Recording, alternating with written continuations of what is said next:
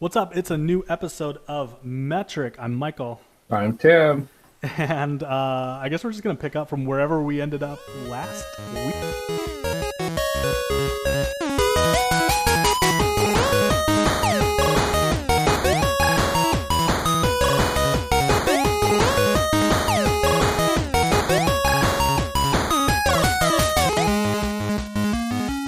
Yeah, so we ended last week with, I was telling you a story about a UX colleague of mine who worked at PNC Bank, and they were trying to increase products and not for their small business loan users, and they were wondering why none of it was selling. And so when they actually conducted user interviews and research, they realized that none of the products that they were bringing to market, any of their users wanted. And so I think we started talking about this kind of duality of what do companies get out of products and what do users get out of them. Last time we spent a lot of time talking about Facebook, but so that may be a good place to start. But like, what is Facebook getting out of their service and what are users using it for? Yeah, and we started off kind of like talking about how jobs to be done is at least a useful framework for trying to determine or trying to better align that product market fit, as opposed to ending up in a situation like your buddy who created or there was adjacent to a product that wasn't really made for anybody. You also were talking a little bit, which I think you just briefly mentioned last time, the snafu that Facebook just went through on the news. So I guess it's hard to pinpoint. Right now it's early February, but it seems like almost weekly or bi-weekly there's some sort of data breach or trust breach with regard to Facebook, right? It's just one of those things where I guess in this case what I referred to last time was this issue where Facebook had a research app that, in fact, I don't actually know all of the details, but somehow it got into hands of teenagers 13 plus, and it was a user research tool, and I believe they paid the folks who had that app maybe like $20 or $30 a month, which happened to give Facebook access to all of like the deep data streams in their phones, the messages and API calls made by other apps, their own IMs, things of that sort. And it's just the fact that like consistently ever since like Cambridge Analytica sometime early last year, it seems like yesterday, but ever since then, Facebook is clearly signaling its lack of concern for user privacy. Yeah, and I think Apple said that didn't Apple say that they were banning Facebook's research app because that market research app or whatever it was that was collecting users' personal information, it was paying users in exchange for their mobile data? Yeah, it was violating some sort of Apple terms of service. It's hard to talk without talking out of turn because I don't recall all of the details. What I do recall is, that however you would chart or graph my opinion of Facebook as a user, my trust in Facebook, it would be a consistent downward slope, and it just kind of took a little bit of a negative spike this time last week. I think if you look at some of these, so you are correct. It's like time moves like triple fast or something now. And it seems like all of this, if you think of like companies that are under the lens of, if you think of Facebook or Google or Uber, I'm reminded in the last year or two of all of these horrendous things that happened at Uber. And then basically how to nickel and dime and take advantage of it. It's like, okay, so all the taxi, I don't even know, it's probably 2 years now. And I don't know where we are in regards to this presidency or administration, but whenever the ban happened for certain travel bans on different countries, and the New York Taxi Union actually boycotted service to the airport in support of Uber's, just like, hey, we're gonna jack up, this is our perfect, let's start surge pricing. We just hit gold, woo, and it just makes you wonder, like, at some point, I think people really understand, unless it's much more dark and nefarious, I guess, but people pretty much understand what these companies are getting out of it. They understand that they're getting customer purchase data, and basically Facebook is getting this like mountain of like marketing data, right? That's for each person and what you'll buy. And then if you say something and it's picked up by your phone or your Messenger app, or you're texting it through Messenger or something like that, then like ads start appearing up, in different places, right? Alexa recording stuff, and then that retargeting, showing ads, kind of for things. And I think people have even tried to prove it, and that have successfully proved it. I want to I don't know how we ended up getting on large tech company trust issues, but I like this topic. Are you that confident that people actually know what they're trading for these services? So I would say for those who are adjacent to the tech community or software community, we probably definitely know. And just because we kind of do it probably ourselves to some degree, or use their services, or use our app developments, or working with their APIs or things like that. But that's a good point. I think, that your average person who's just like, oh, I like Instagram because it's not as negative as Facebook. But you think that, oh, it's free, that's why I'm using it, but it's not free. It's collecting data from you, and it's showing you advertisements, and then it cross targets those advertisements. So maybe you're right. It'd be interesting to know like how many people don't know what big data is being mined, and then what is being kind of scraped from that and then used and being sold, I kind of want to touch on this big data thing. Have you heard of Facebook described as, or Amazon or any of these, described as a data factory? Is that a term that's... definitely Amazon, I think, is a data factory, 100%. I think Facebook is definitely, and I think a lot of people don't think about Google as being one. Oh, especially, certainly. and Google basically is like, gives away cloud storage, gives away email, gives away their mobile operating system it's their model is to give it away for free, but people don't think that, what they're selling is, so there is a part of Google, right, that it's just like this very pro-humanitarian part, right? So when you look at things like the solar project, where they're like, oh, we built this thing so you can see how much space is on the roof of your house, and it's this layer of Google Map that says like how much solar exposure you get, and then here's a company next to you that will install solar panels. That's cool. Yeah.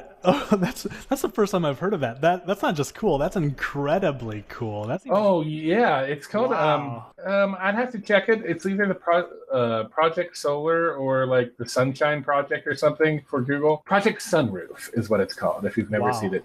And Project Sunroof is you go and you just enter your physical address, and it gives you a Google map with a solar overlay, right? And so you can enter. It's kind of interesting because what they do are they're recognizing where your location is, what's your sun exposure, which they can tell auto magically with Google Maps or some stuff, and weather patterns, right? And then they put you in connection to, here's some local solar panel distributors who will install it for you, and here's the energy credit you would get from the US government. So it seems like, oh, Project Sunroof is great. And then, so I always have mixed feelings about Google on this, right? I'm like, definitely like Facebook evil, what I mean? Amazon's pretty evil. When you think of like Amazon in regards to diapers.com, I don't know if you ever saw what they did to diapers.com and no, I have to know. There. There's actually a really fantastic episode of Adam Ruins Everything specifically about this. If you don't know, have you ever watched Adam Ruins Everything? Yes, I love that show. It's great. So he has an episode that's basically like diapers.com was the number one place parents were going to buy diapers, and because they were cheap and they would ship to you really quick. And so Amazon is not in the business of making money. Amazon is the business of market dominance. They basically, like they do every other company, like Facebook does, they approach them and said, hey, we want to buy diaper.com because we want to sell them. And the company were just we're good. We don't really want to sell. We're fine with the profits that we have, and we don't really want to expand. We're kind of okay. And so they flooded the market with even cheaper diapers. And then no one was going to diaper.com anymore. And so then they go back to diaper.com. Like, I feel like Ebenezer Scrooge or some evil Koch brother caricature or something. And it was like, do you want to sell now? And they're like, I guess we have to. You're kind of killing us. And it's like, but we're only going to buy it for half of what we offered before. Oh, my God.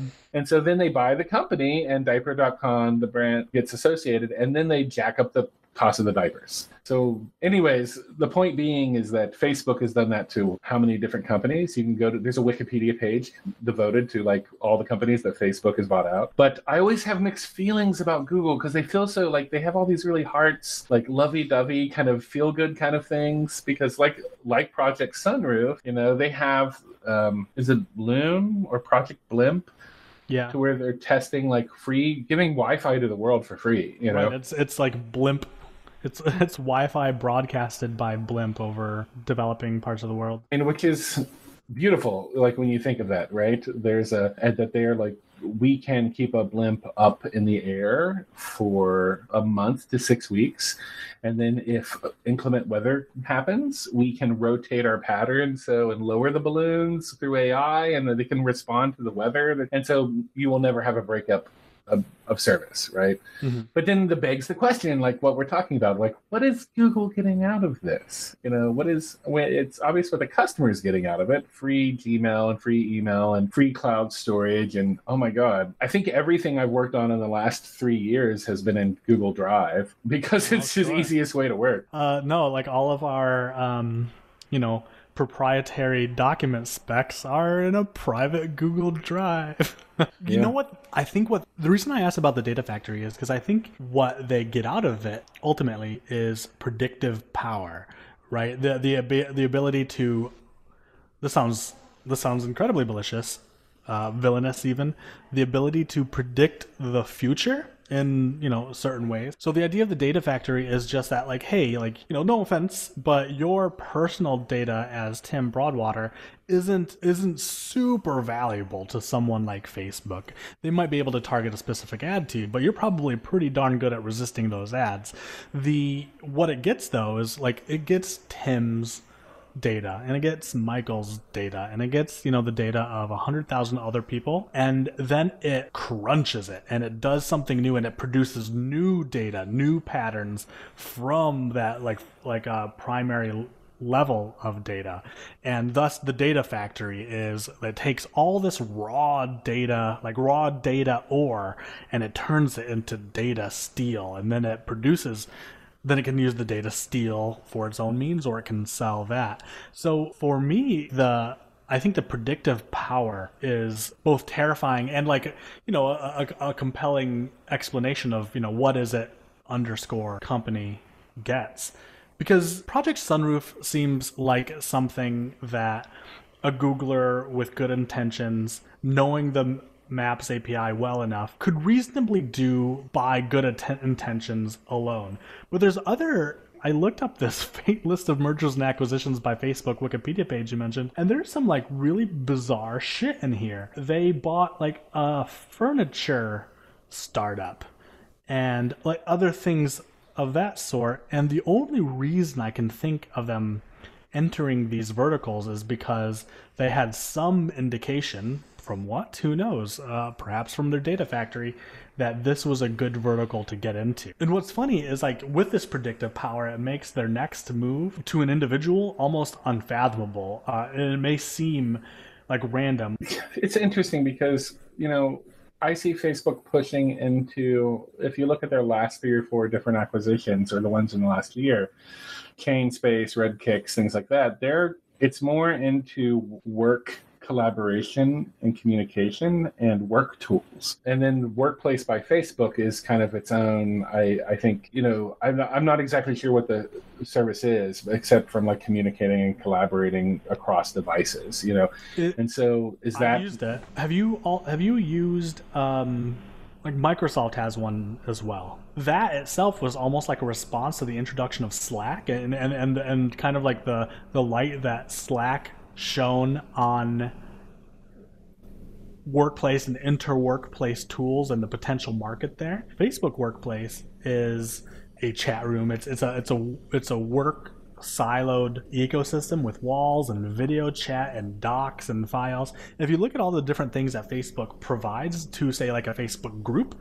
the ability to upload files, it has its own doc, like a kind of like Google Doc tool, which is actually pretty good. I stumbled onto it just the other day. It all accretes into this like workplace product that basically lets people use their Facebook accounts to connect with their employees. It is Facebook, but just like a workplace one, in the same way that Google has like the Google, what is it, the Google Suite or the business suite or admin suite, in the same way that like workplace emails are technically Gmail with their own kind of branding on it. Mm-hmm. Something of that sort. That's interesting because so 2 things there. One, kind of talking about, back to your comment about taking ore into steel, right? And you're thinking about, what I think of is, you're talking about where we were talking about the PNC Bank story or scenario where, right, it's just like there's a disconnect between what a product is, and we're just putting stuff out there, and we're trying to inquire why people are buying it.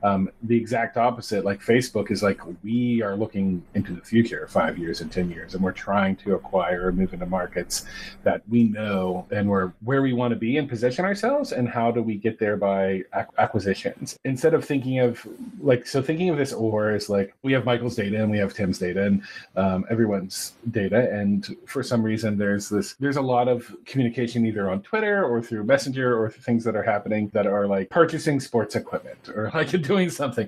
And so just like, so why is this happening? Let's crunch that big data and distilling it to like steel. This is the indicator here that this one podcast or this one video or someone listened to, watch this Twitch TV, this is why this is occurring. And then we can see like this is happening in 25 to 42-year-olds who are in like rural whatever. And so the amount of data that they can actually compile from that, I mean, it is amazing, because then they can say like, okay, from this we can predict that this is the next like logical step, and this is something that we should buy and acquire and move into this direction. And it's kind of it's impressive, but it's also, so like you said, it's kind of gets a little like, it's a little scary. It's also not 100% unrelatable, though. We may not have the computational power to do this through machine learning alone, but distill what it's doing. It's observational data. It's observing users and then drawing product-based conclusions from those observations, as opposed to having an idea for a feature and then seeking out confirmation bias to rationalize building that feature. So like last episode, we did kind of talk about how jobs to be done is or can be a tool to think orthogonally. The great, like, awesome example I used was this drill company, drill.com. I don't want to like. Oh my god, I have that. I'm definitely gonna put that in right now. But you can see that instead of like moving into a vertical that is drill adjacent, such as screwdriver.com, they might get into something like carpet or into furniture or something that is along the lines of the end job to be done for which people bought that drill, the perfect living room or something of that sort. You have this grin on your face. What is drill.com? I mean, drill.com is being squatted right now, so if you want to buy you can totally buy drill.com, because there's literally nothing there except a resale. It's like sold by like Pornhub. Probably. I always feel like one word domains, like you always like, oh, I want fireball.com or like lightningbolt.com would be cool, or something like that, and it's always just like squatted, and it's going to be there for 10 years squatted upon, and no one's ever going to buy it. I love these new TLDs though that allow you to have relatively like ridiculous ones. Apparently there's there's a .ld, and I tried so hard to get Scofie.ld, so it was just my last name. Did you get it? No, man, it's like $100 a year. My gosh. It's just one of those things that, yeah, I use hover.com just to watch that stuff. For the record, if anyone wants that, I just let usertranscripts.com expire. Tim, I think this was a project that you and I daydreamed about, or we were just shooting the shit, and I bought the domain like years ago. For what? It's usertranscripts.com. I think the idea was that, hey, we have all of this, like, I don't know what it was. It's basically like, hey, if you have a user transcript from an interview you conduct, like, certainly just post it publicly. Yeah. And it was just going to be like a collection of user transcripts. Well, that didn't get off the ground too well, but I have all sorts of like little domains like that, because I think I'm the same way, because I have like toyed around with a children's book, and so I got a domain for it. And then it's like, oh, I'm doing my graduate thesis, I got a domain for it. And then it's like, oh, I have this idea for UX quackery, I'll get a domain name for it. And so my grandmother passed away a couple years ago, and like when we were going through her house to sell, she had like all of these like boxes of like recipes, and I was like, so I got a domain name, just like, one day I'm gonna put all these recipes and transcribe them into this great site. And it never, of course, happened, right? I still have all the recipes, of course, but it's like, I don't know. I have a friend who, like, in 2015 when the election was happening, Yeah. bought TrumpPocalypse.com. Oh no. But he got TrumpPocalypse.se. So it says Trumpocalypse, right? In one word, but it has the .se ending. And I told him, like, after he got elected, I was like, oh my God, we have to do some really cool API here. We have to pull in some news feed and pull in some of this Twitter feed and do something that's just like amazing. I think if you go there now, it's a martial arts studio. Because he does martial arts and his, you know what I mean? And then his kids do martial arts. So I'm just like, I think he's like, might as well use it or lose it. Or I don't know if it's a redirect or what, but yeah, it's a martial arts studio. It's some sort of like high level commentary. I guess. Like, Trump brings us all to violence. I guess, apparently. That was a good tangent. I have like some really good domains. I might keep usertranscripts.com. It would be cool to like funny ones, right? Like if it was something that was like Urban Dictionary, like people upvote like on the best or funniest ones or something. So I own shitmichaelsays.com. Oh, nice. And I have like other things. I have some like great ideas that I should like tell you afterward, just so I can share them. I know they're never going to come to fruition, but I don't want to post them into the public. But like I got, I was a librarian. I guess I still am.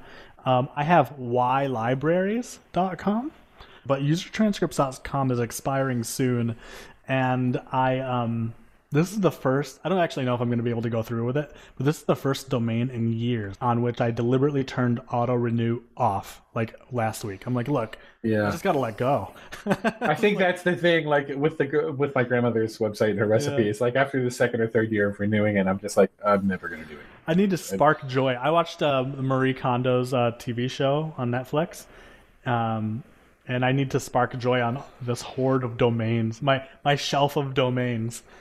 I have a very funny story, actually, that is timely as well. Please. Because recently here, we had Groundhog's Day. Yeah. And why did you stress here? Does Groundhog's Day not exist for me? Oh, no. So there are multiple groundhogs across the country. And so everyone only thinks of, kind of Punxsutawney Phil. But there's actually French Creek Freddie, who's the West Virginia groundhog, and he's more accurate.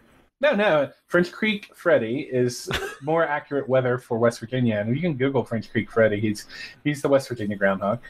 And there are more. It's not just Punxsutawney Phil, right? And so it makes sense to have like regional ones, but exactly. Yeah. And so several years ago, I got together with some devs and some UX people, and we're like, we have this great idea. And so we got a Google Hangout, and we were talking, and basically it was like, what if we could make a website that the user goes to it and all they do is enter their zip code and it tells them if the groundhog, what the percentage of accuracy of their weather prediction was against actual weather. And so we were like, groundhogslie.com. And so we reserved groundhogslie.com.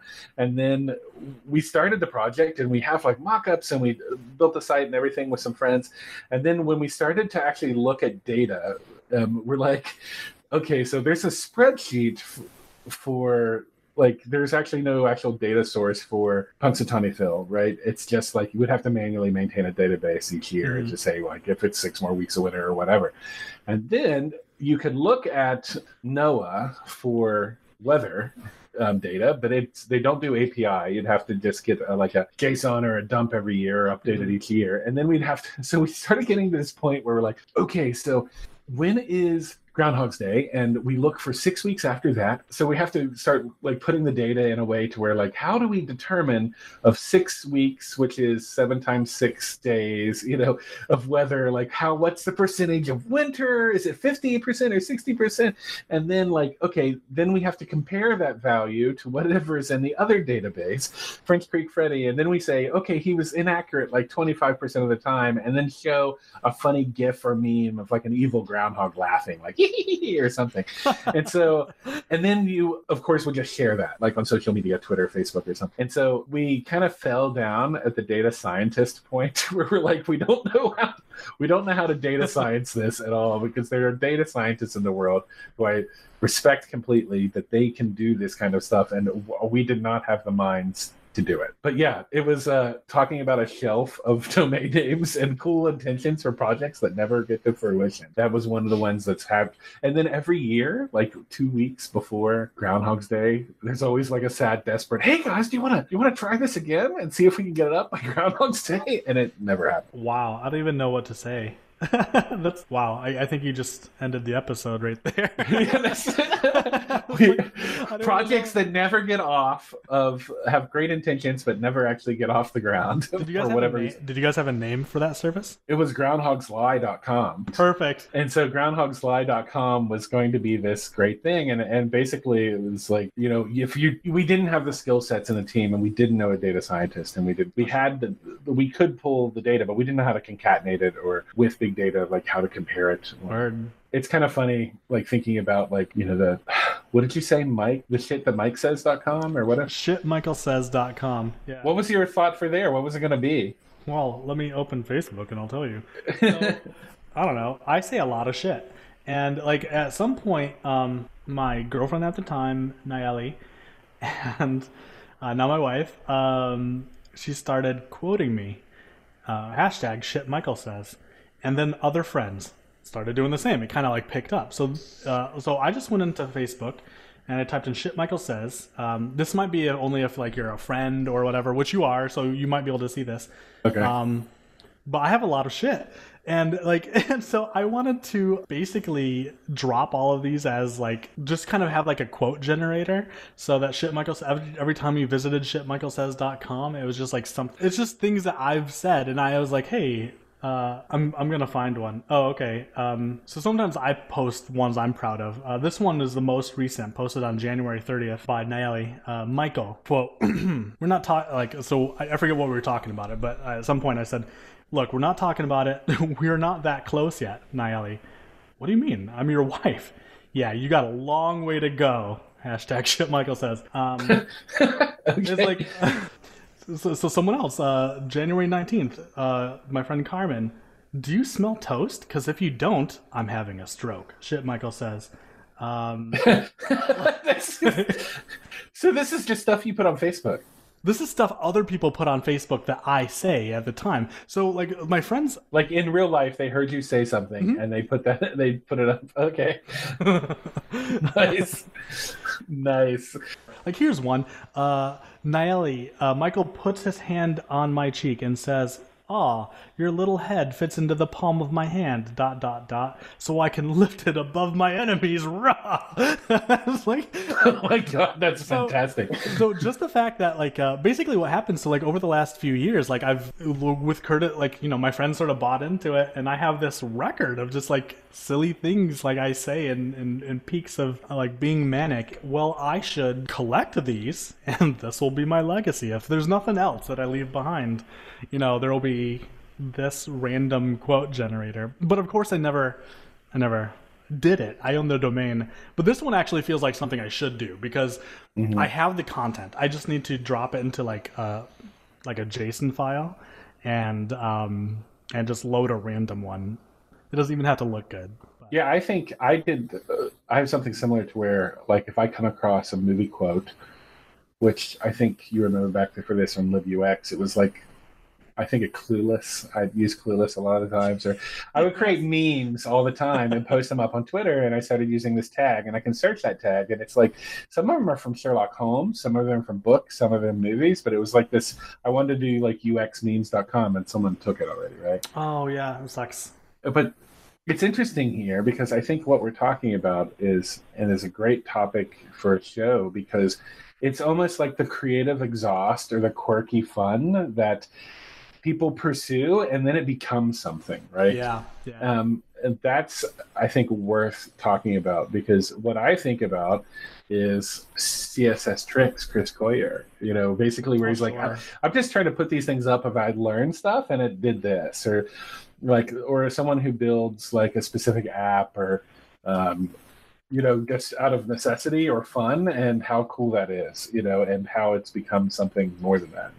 Right, and CSS Tricks ultimately, I think, let Chris Coyier, he left his job, and now, he was one of the co-founders of CodePen, which is, but you're right, it's just a little passion project. Are you familiar with like code katas, Katas?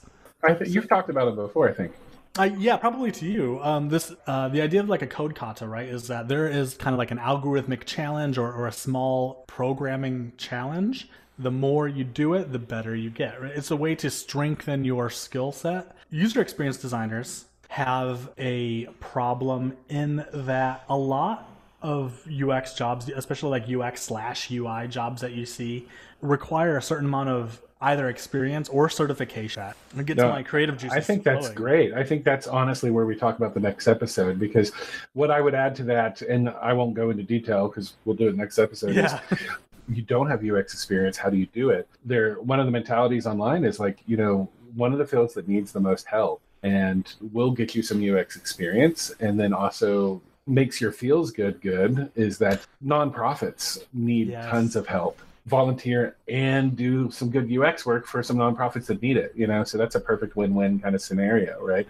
So we should talk about next time, like not just these creative exhaust or passion projects that go out, but then like getting experience with UX and then doing these katas or doing nonprofit work, and like ways to kind of how can these creative interests or exhaust or passion projects give you the experience you need for your resume as a UXer. Yo, thank you guys so much for listening to the end of the episode. If you want to help us out, the best way to do it is to star, heart, or favorite this episode in your podcatcher of choice. If you can leave a review, that'd be super nice. Don't leave a bad one. We only want good ones. Most importantly, if you can share on social media and just kind of like get your other friends who are sort of in the biz or kind of even like widely adjacent who wouldn't mind listening to us jabber on for 30 minutes. That goes a long way. You can find these and prior episodes on metricpodcast.com.